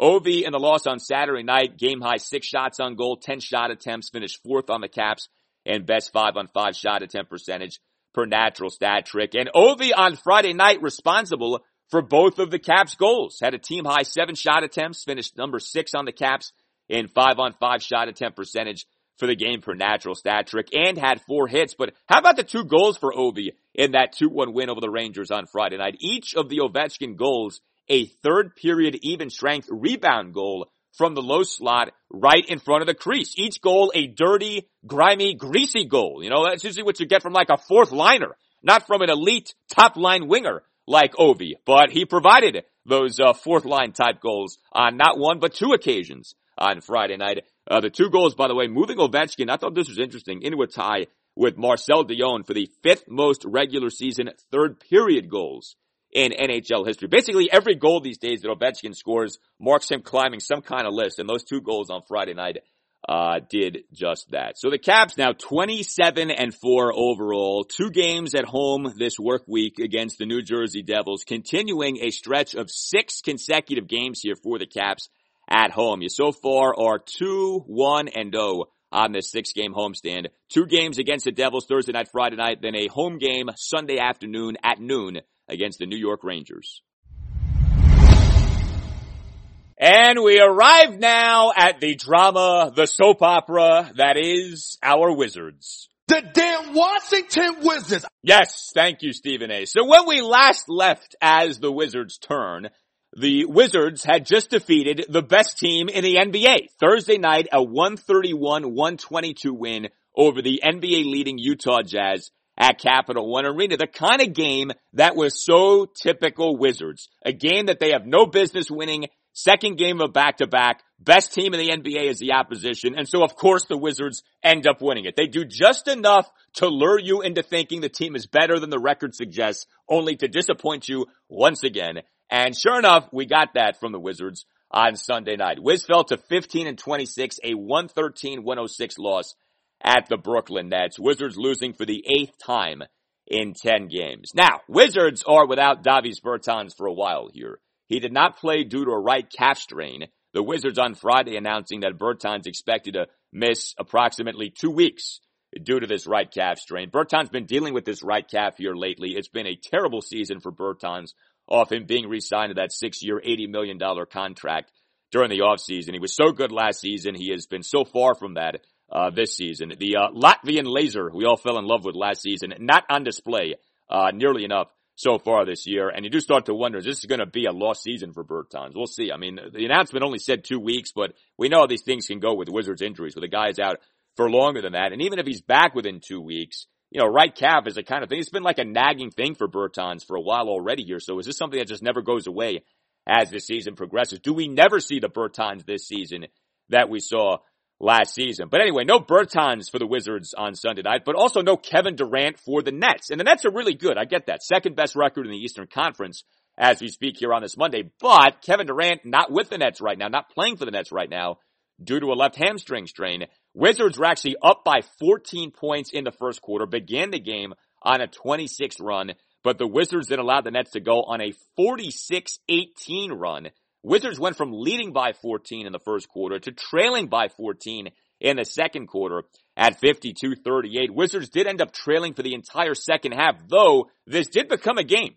The Wizards in the fourth quarter got within 1 at 103-102, but they then allowed the Nets to end the game on a 10-4 run. Now, Scott Brooks, during his virtual post-game press conference late last night, complained about multiple no-calls late in the game. If that sounds familiar, it should. It was 2 Saturday nights ago, March 13th, that the Wizards lost to the Milwaukee Bucks at Capital One Arena, 123-119. Brooks, during his virtual postgame press conference for that game, angry about two no-calls in the final minute of the game, with the Wizards trailing by 2 at 121-119. We talked about that last Monday on this podcast. But also from Brooks in that post-game presser after that loss to the Bucks 2 Saturday nights ago was the concession that the Wizards had failed to trap the basketball quickly enough. One of the things that happened late in that Bucks loss was no foul being called by the officials as the Wizards are trying to intentionally foul Giannis Antetokounmpo. The Wizards did eventually get called for a foul on Chris Middleton, but that came with 9.4 seconds left and more than 15 seconds having elapsed since the Bucks possession had started. Obviously, not what the Wizards wanted to do. Well, fast forward to Sunday night. The Wizards again were guilty of taking too long to foul. Kyrie Irving got a defensive rebound with 21.7 seconds left in the fourth quarter, and the Wizards trailing by 5 at 111-106. The Wizards inexplicably ended up not fouling, all right? They ended up fouling Irving until there were 3.2 seconds left. Cuckoo, cuckoo. Yes, that was cuckoo. Irving gets the rebound again with 21.7 seconds left, ends up not being fouled until there are 3.2 seconds left. Cuckoo, cuckoo. Yes, you're down by 5. You have to foul. You have to foul with urgency. You have to foul in a declarative nature such that the officials have no choice but to call the foul. And instead, Irving gets the board with 21.7 left. You don't get called for a foul until there are 3.2 seconds left. I don't want to hear about multiple missed calls by the officials late in the game. Brooks, get your team to foul. Foul decisively. Foul quickly. Foul with urgency. Play defense with urgency. Imagine that. Wizards seemingly are immune to doing that. They must have gotten some Moderna vaccine or Pfizer vaccine for playing defense with urgency late in these close games. You blew it against the Bucks 2 Saturday nights ago, and you blew it again against the Nets on Sunday night. Now, do the Wizards end up winning the game if they foul quicker? Probably not. But wouldn't you like to see what would have happened? Didn't happen on Sunday night. That's a terrible reflection on the team. That's also something that reflects very poorly on Scott Brooks. Get your guys to foul quicker. What is so difficult about this? I just don't understand that. Anyway, each team shot the three poorly on Sunday night, was good on twos. Wizards actually did a pretty good job on James Harden and Kyrie. Harden and Irving finished the game just 4 of 15 combined on threes. So the Wizards, it's not like they got scorched by the beard. It's not like they got scorched by Kyrie. I mean, the big thing for the Wizards in this game was turnovers. Wizards had 19 turnovers to the Nets 7, and the two big culprits for the Wizards regarding the 19 turnovers were the Wizards' two best players, Bradley Beal and Russell Westbrook. They combined for 14 turnovers, including 11 in the first half. Look, Beal had one of his worst games of the season on Sunday night. He was defended very well by the Virginia product, Joe Harris of the Nets. Beal, in 38 minutes, 34 seconds of playing time, just 1 of 3 on threes, just 5 of 12 on twos, finished with just 17 points, finished with just 2 rebounds, and committed 6 turnovers. He did have 5 assists, but that was a bad game for Bradley Beal. And then you look at Westbrook, as a typical Westbrook game, just 2 of 7 on threes, 8 turnovers, way too many turnovers, but he did have another triple-double. I mean, this guy with these freaking triple-doubles is sick.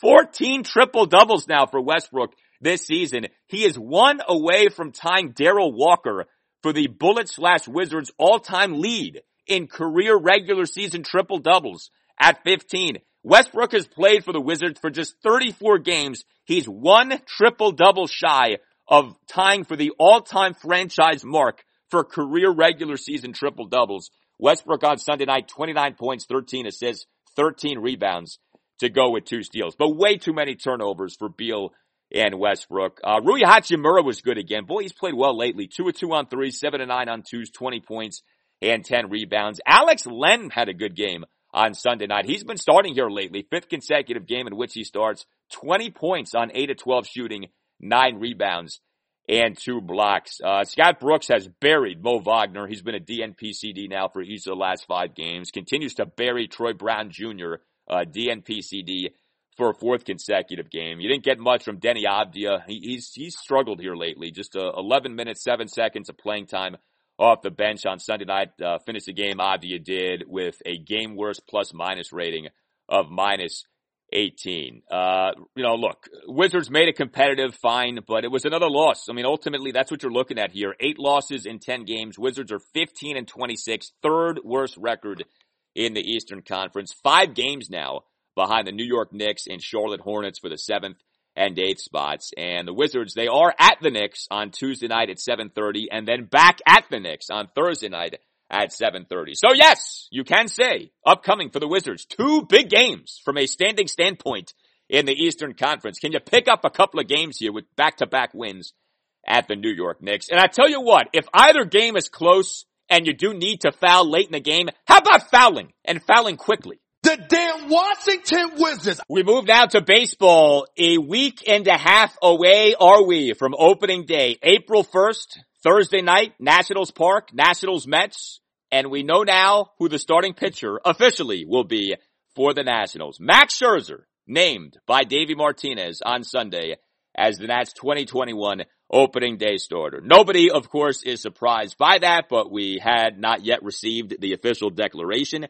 That declaration now has been given by Davey. He said that during his post-game Zoom press conference following a Max started outing for the Nationals. Max made his 4th start of the exhibition season on Sunday afternoon, what ended up being a 6-2 Nats loss to the New York Mets. Actually, it was Scherzer versus DeGrom on Sunday afternoon, and Max was not particularly good. Now, I'll sort of emphasize why that was the case in a moment here. But Max gave up 4 runs in 5 innings on 6 hits, including 2 homers and a double, a walk, and a wild pitch. But he did have 6 strikeouts, and he did say during his post-start Zoom presser that the second home run that he gave up, which was a 1-out, 2-run bomb by Francisco Lindor in the top of the 5th, came while working on a slide step. And this is so often what happens in these exhibition games. Pitchers are working on things, so they're not even necessarily focused primarily on recording outs. They're working on, a new grip. They're working on a new release point. In Max's case, he's working on a slide step. Okay, he happens to give up a homer to Francisco Lindor. Was Max trying to give up a homer? No. But I think the context matters so much. That's why you never overreact, especially when an established guy like a Scherzer has a less than stellar outing as Scherzer did on Sunday. But he is back in there as the Nats opening day starter. It's a big season for Scherzer, as we've discussed. He's going into the final season of that 7-year, $210 million contract. He's going into his age 36 season. He's coming off a good 2020, but not a great 2020. Certainly not a Max Cy Young caliber 2020. Max Scherzer in 2020, 12 starts, 67 and a third innings, ERA of 3.74, ERA plus of 1.23. For most guys, that's a good year. For Scherzer, it's actually kind of sort of disappointing given the incredible standard that he's established. You know what I think is interesting, though, about Scherzer being named the opening day starter? Is that it comes really without any debate. A year ago at this time, I think there very much was a discussion of who should be the Nats opening game starter, Scherzer or Steven Strasburg. You had Strasburg coming off having been 2019 World Series MVP. You had Strasburg coming off having been re-signed to a 7-year, $245 million deal. I think there was a very compelling case last year for Strasburg to be the opening game starter over Scherzer. This year, it's different. Strasburg made just 2 starts in 2020 due to the carpal tunnel neuritis.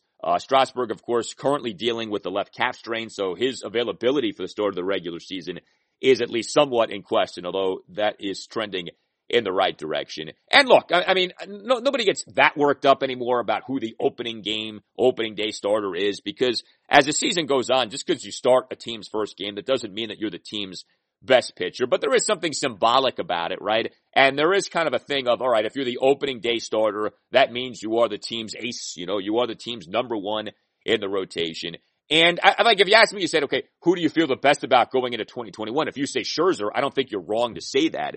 But I just do kind of find it funny. Steven Strasburg is now getting paid more than Scherzer gets paid, $245 million over 7 years versus Scherzer, $210 million over 7 years. Obviously, Max signing that contract all the way back in January 2015 has a lot to do with that. But like I said, it was Strasburg, not Scherzer, who was the Nats' best, most important pitcher in the 2019 postseason. It was Strasburg, not Scherzer, who was the World Series MVP in 2019, you could actually make a pretty strong case it should have been Strasburg as the opening game starter for this season if Strasburg is totally healthy, but he hasn't been.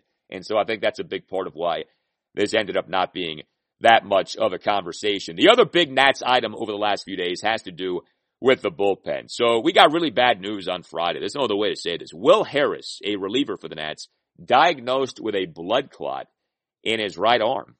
First of all, you hope the guy ends up being okay with that. We don't know what this means in terms of what exactly is the ailment here.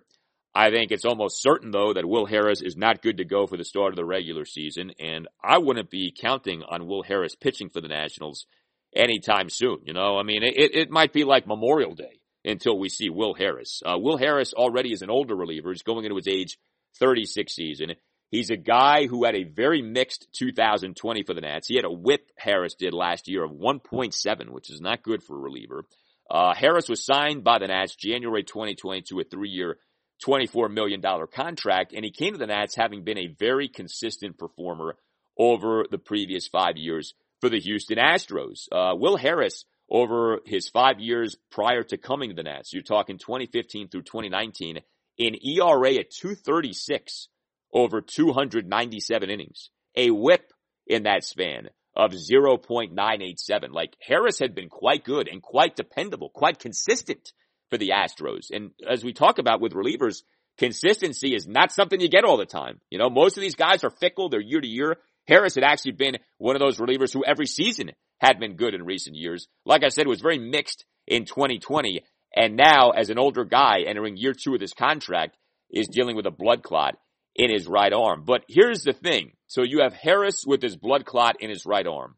You have what's been going on with Tanner Rainey. Tanner Rainey dealing with a muscle strain near his right collarbone, didn't make his exhibition debut until Sunday. Rainey pitched in that game against the Mets on Sunday afternoon and did not look good. He struggled. He retired just one of the 4 batters he faced, was charged with a run, actually struck out the first batter he faced, Pete Alonso, but then issued 3 consecutive walks and was pulled. So, Harris hurt. Rainey had been hurt. Doesn't look good in his exhibition debut. You had that mysterious and bizarre Jeremy Jeffress scenario where Jeffress, a guy who everyone thought was going to be making the big league team off having been signed by the Nats to a minor league contract with an invite to Major League Spring Training in February, bizarrely being released from the team on March 7th due to, as Mike Rizzo called it, personnel reasons, and we're still not quite sure what the personnel reasons were, although Mike Rizzo the next day did admit that the personnel reasons had to do with an employment issue and were not related to on-field performance. But whatever the case, a guy who you thought was going to be on the team is not even an option now in Jeffress. And understand this about Jeffress, very up and down, yes, but when he had been up, he had been quite up. Jeremy Jeffress, 2 of the last 3 years, had an ERA under 2, and Jeremy Jeffress had been very good at giving up the home run. Speaking of that, Daniel Hudson, who was so good, as we recall, in 2019, but was so bad in 2020, so far, not so good in this exhibition season. Daniel Hudson, over his first 4 appearances in this 2021 Grapefruit League season, gave up 3 homers in 4 innings. Not good. In 2020, Hudson gave up 6 home runs over 20 2/3 innings. Not good. The bullpen, my friends, is already a concern. That's the point I'm trying to hammer home here. What we thought might be, if not a position group of strength, at the very least a position group of depth, a position group of options, doesn't look so deep and doesn't look so options filled right now. Jeffress gone. Harris injured. Rainey on the mend. Not sure where he's at. Hudson, terrible last year. Not looking so good already this year. Now you do have Brad Hand, and I love that signing by the Nats back in January. 1 year, $10.5 million contract. Brad Hand, high strikeout guy, consistent performer for years with the Cleveland Indians and San Diego Padres. Excellent against lefties, a guy who dominates lefty batters, and especially in the National League East, right, with Freddie Freeman, Bryce Harper, et al. You want a reliever who can shut down the lefty batter. Brad Hand can do that. But you tell me, given especially the Nats' history of, shall we say, not having lockdown, shutdown bullpens, how do you feel right now about the state of this Nationals bullpen? So this is going to be dicey. This is already kind of feeling shaky. And I would certainly put my money on the summertime tradition like no other in the nation's capital continuing this summer, and that is Mike Rizzo having to make an in-season trade or trades for bullpen help. He has to do it basically every year, whether you're talking about Jonathan Papelbon or Mark Melancon or Sean Doolittle or Ryan Madsen or Brandon Kinsler or Kelvin Herrera. On and on we can go about all the relievers Mike Rizzo has had to acquire in season over the years. I hope Rizzo doesn't have to do that again in 2021, but I don't think anybody's going to be shocked if that ends up having to happen. There was a good development for the Nats regarding the bullpen over the weekend, and that was actually a start by Austin Voth. So Saturday evening, the Nats had a 7-4 Grapefruit League win over the Miami Marlins. Austin Voth made his 5th appearance, but just his 2nd start of the exhibition season.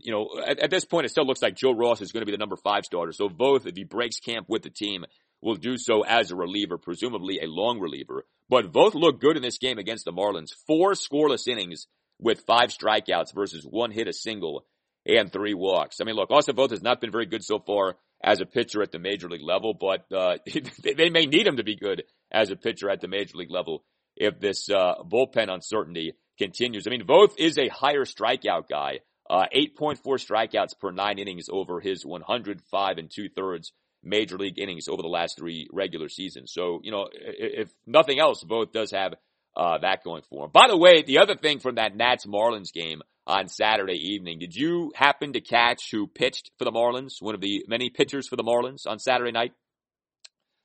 Gio Gonzalez. Yes, he is still in the majors. He is now with Miami. Gio Gonzalez got slammed in this game. Gio Gonzalez got charged with 7 runs and recorded just 1 out in his relief outing. He gave up 8 hits, 2 doubles and 6 singles, 2 walks, and a wild pitch. It was not a good night for the old ex-Nat. The man once known as Nat Gio, Gio Gonzalez, the man who inexplicably was called upon by Dusty Baker to start Game 5 of the 2017 NLDS, something I will never understand given Gio's Game 5 history, given Gio's penchant for gacking in the big spot. I still cannot wrap my head around that. But anyway, that guy, Gio Gonzalez, rocked by the Nationals on Saturday evening. One more thing on the Nats. As you likely know, I do a Nats podcast, the Nats Chat podcast with Mark Zuckerman. Latest installment of that is out as of Monday morning, and the latest installment includes a very insightful conversation with none other than Max Scherzer. Max is a great talker, very smart guy, as basically all of you listening know. But Max is especially good in this conversation talking about the major macro issues facing baseball. Max gets into the pace of play problem. Max gets into the looming CBA Armageddon. Some really good stuff from Scherzer on that. So I would highly encourage you to check that out. Latest installment of the Nats Chat podcast coming out Monday. You could find that podcast wherever you find your podcast, like wherever you find this podcast. Apple Podcasts, Google Podcasts, Spotify, TuneIn, Stitcher, etc. And let's talk some Orioles before we call it a show. Another marathon installment, by the way, of the Al Galdi podcast. We are going longer and longer with this show, but that's a good thing. We have a lot to get into here. So, the Orioles, like the Nationals, have announced the opening day starter, manager Brandon Hyde, on Friday, officially naming John Means as the Orioles 2021 opening day starter. No surprise there. John Means is the most established of the Orioles starting pitchers. I know that's not saying a lot, but John Means has actually been a pretty good pitcher for the Orioles over the last few years. Wasn't great last season. Had an ERA plus of just 100 in 43 2/3 innings over 10 starts, but Means was quite good in 2019. ERA plus of 130 in 155 innings over 31 games, including 21 starts that season, which he finished with a 4.8 wins above replacement per Baseball Reference. Had a very good season, Means did, just a couple of seasons ago. In terms of the rotation for the Orioles, so a bad outing for Dean Kramer on Friday evening. Again, we don't like to read too much into this stuff, but when you're unproven as Kramer is, you do wonder about something like this. Dean Kramer is one of the guys the Orioles acquired in the Manny Machado trade in July 2018. Kramer on Friday evening, an 11-9 Grapefruit League win for the Orioles over the Pittsburgh Pirates. 5 runs in 3 1/3 innings on 5 hits, including a homer and 2 doubles, 2 walks, and a wild pitch versus 3 strikeouts. And he threw just 42 of his 71 pitches for strikes. So just something to keep in mind. I mean, Kramer, Keegan Aiken, John Means, those are considered to be the three staples, the three definites for the Orioles rotation for the upcoming season. But it really matters a lot what Kramer and Aiken do this year because they're two younger arms who you really would like to be a part of the Orioles moving forward. But, obviously you got to earn something like that. Kramer with a rough outing there on Friday evening. Also over the weekend, Matt Harvey made his latest exhibition start for the Orioles. What was his third start of this Grapefruit League season? That happened on Saturday evening, a 2-1 Orioles win over the New York Yankees. And Harvey looked good. 1 run in 4 innings on 2 strikeouts versus 1 hit, a solo homer, 1 walk, and a hit by pitch. We've talked about this, right? Matt Harvey versus Felix Hernandez versus Wade LeBlanc. 3 veterans, 3 reclamation projects the Orioles are undertaking in spring training. Hernandez for now is out with right elbow discomfort. We'll get to LeBlanc in a moment. Harvey, you could argue, has looked the best of the bunch. Now, nobody has looked great, okay? Nobody's been lights out here. But, in this competition, especially for a team like the Orioles, who aren't exactly starting pitching rich, you don't have to be great to make the rotation here. Can you just be confident? And Harvey, I think you could say, has been that, and he did look good in that game against the Yankees on Saturday evening. With LeBlanc, so he pitched in a relief outing on Friday evening, that Dean Kramer started game. And LeBlanc, he looked good. 1 run, unearned in 3 innings on 3 strikeouts versus no hits and 2 walks. Now, the thing with LeBlanc is he threw just 23 of his 45 pitches for strikes. So that's dangerous. That's always kind of a red flag thing of where's this guy at with his control. It was in LeBlanc's second start of the exhibition season, a 5-0 loss to the Toronto Blue Jays on March 13th that LeBlanc threw just 36 of his 66 pitches for strikes. So LeBlanc's had a hard time throwing strikes so far this exhibition season. That's a major red flag, especially for a guy going into his age 36 season who had an ERA of 8.06 over 6 starts for the Orioles in 2020. One other thing, though, about that game on Friday evening for the Orioles and the Pirates. The game featured 9 errors, including 5 by the O's. Nothing says spring training more. Nothing says exhibition season more than Orioles-Pirates, 2 teams going nowhere in 2021, in an 11-9 slugfest in which the 2 teams combined for 9 errors, including 5 by the winning team. That, my friends, is spring training baseball in a nutshell. One other Orioles item, and this is not good, has to do with another young player. DJ Stewart has been dealing with a left hamstring injury, and it looks like we're at, or at the very least near, kind of put up or shut up time with this injury. Manager Brandon Hyde on Sunday, quote, "It's becoming more and more challenging. He was out there doing some drills with us this morning. He's just not 100% yet, and I'm not going to put him on the field in a game until he's 100%. He needs to play in some games before we break." So either DJ Stewart's going to be starting the season on the injured list, or maybe just not starting the season with the major league club in any fashion. I mean, I'm not saying like they're going to cut the guy or anything like that, but DJ Stewart was someone, he's a nice, promising young player. Orioles took him with the number 25 overall pick in the 2015 draft out of Florida State. He's going into his age 27 season. Last year for the O's, over 112 major league plate appearances. He only batted 193, but he had a 355 on base percentage. The guy had 20 walks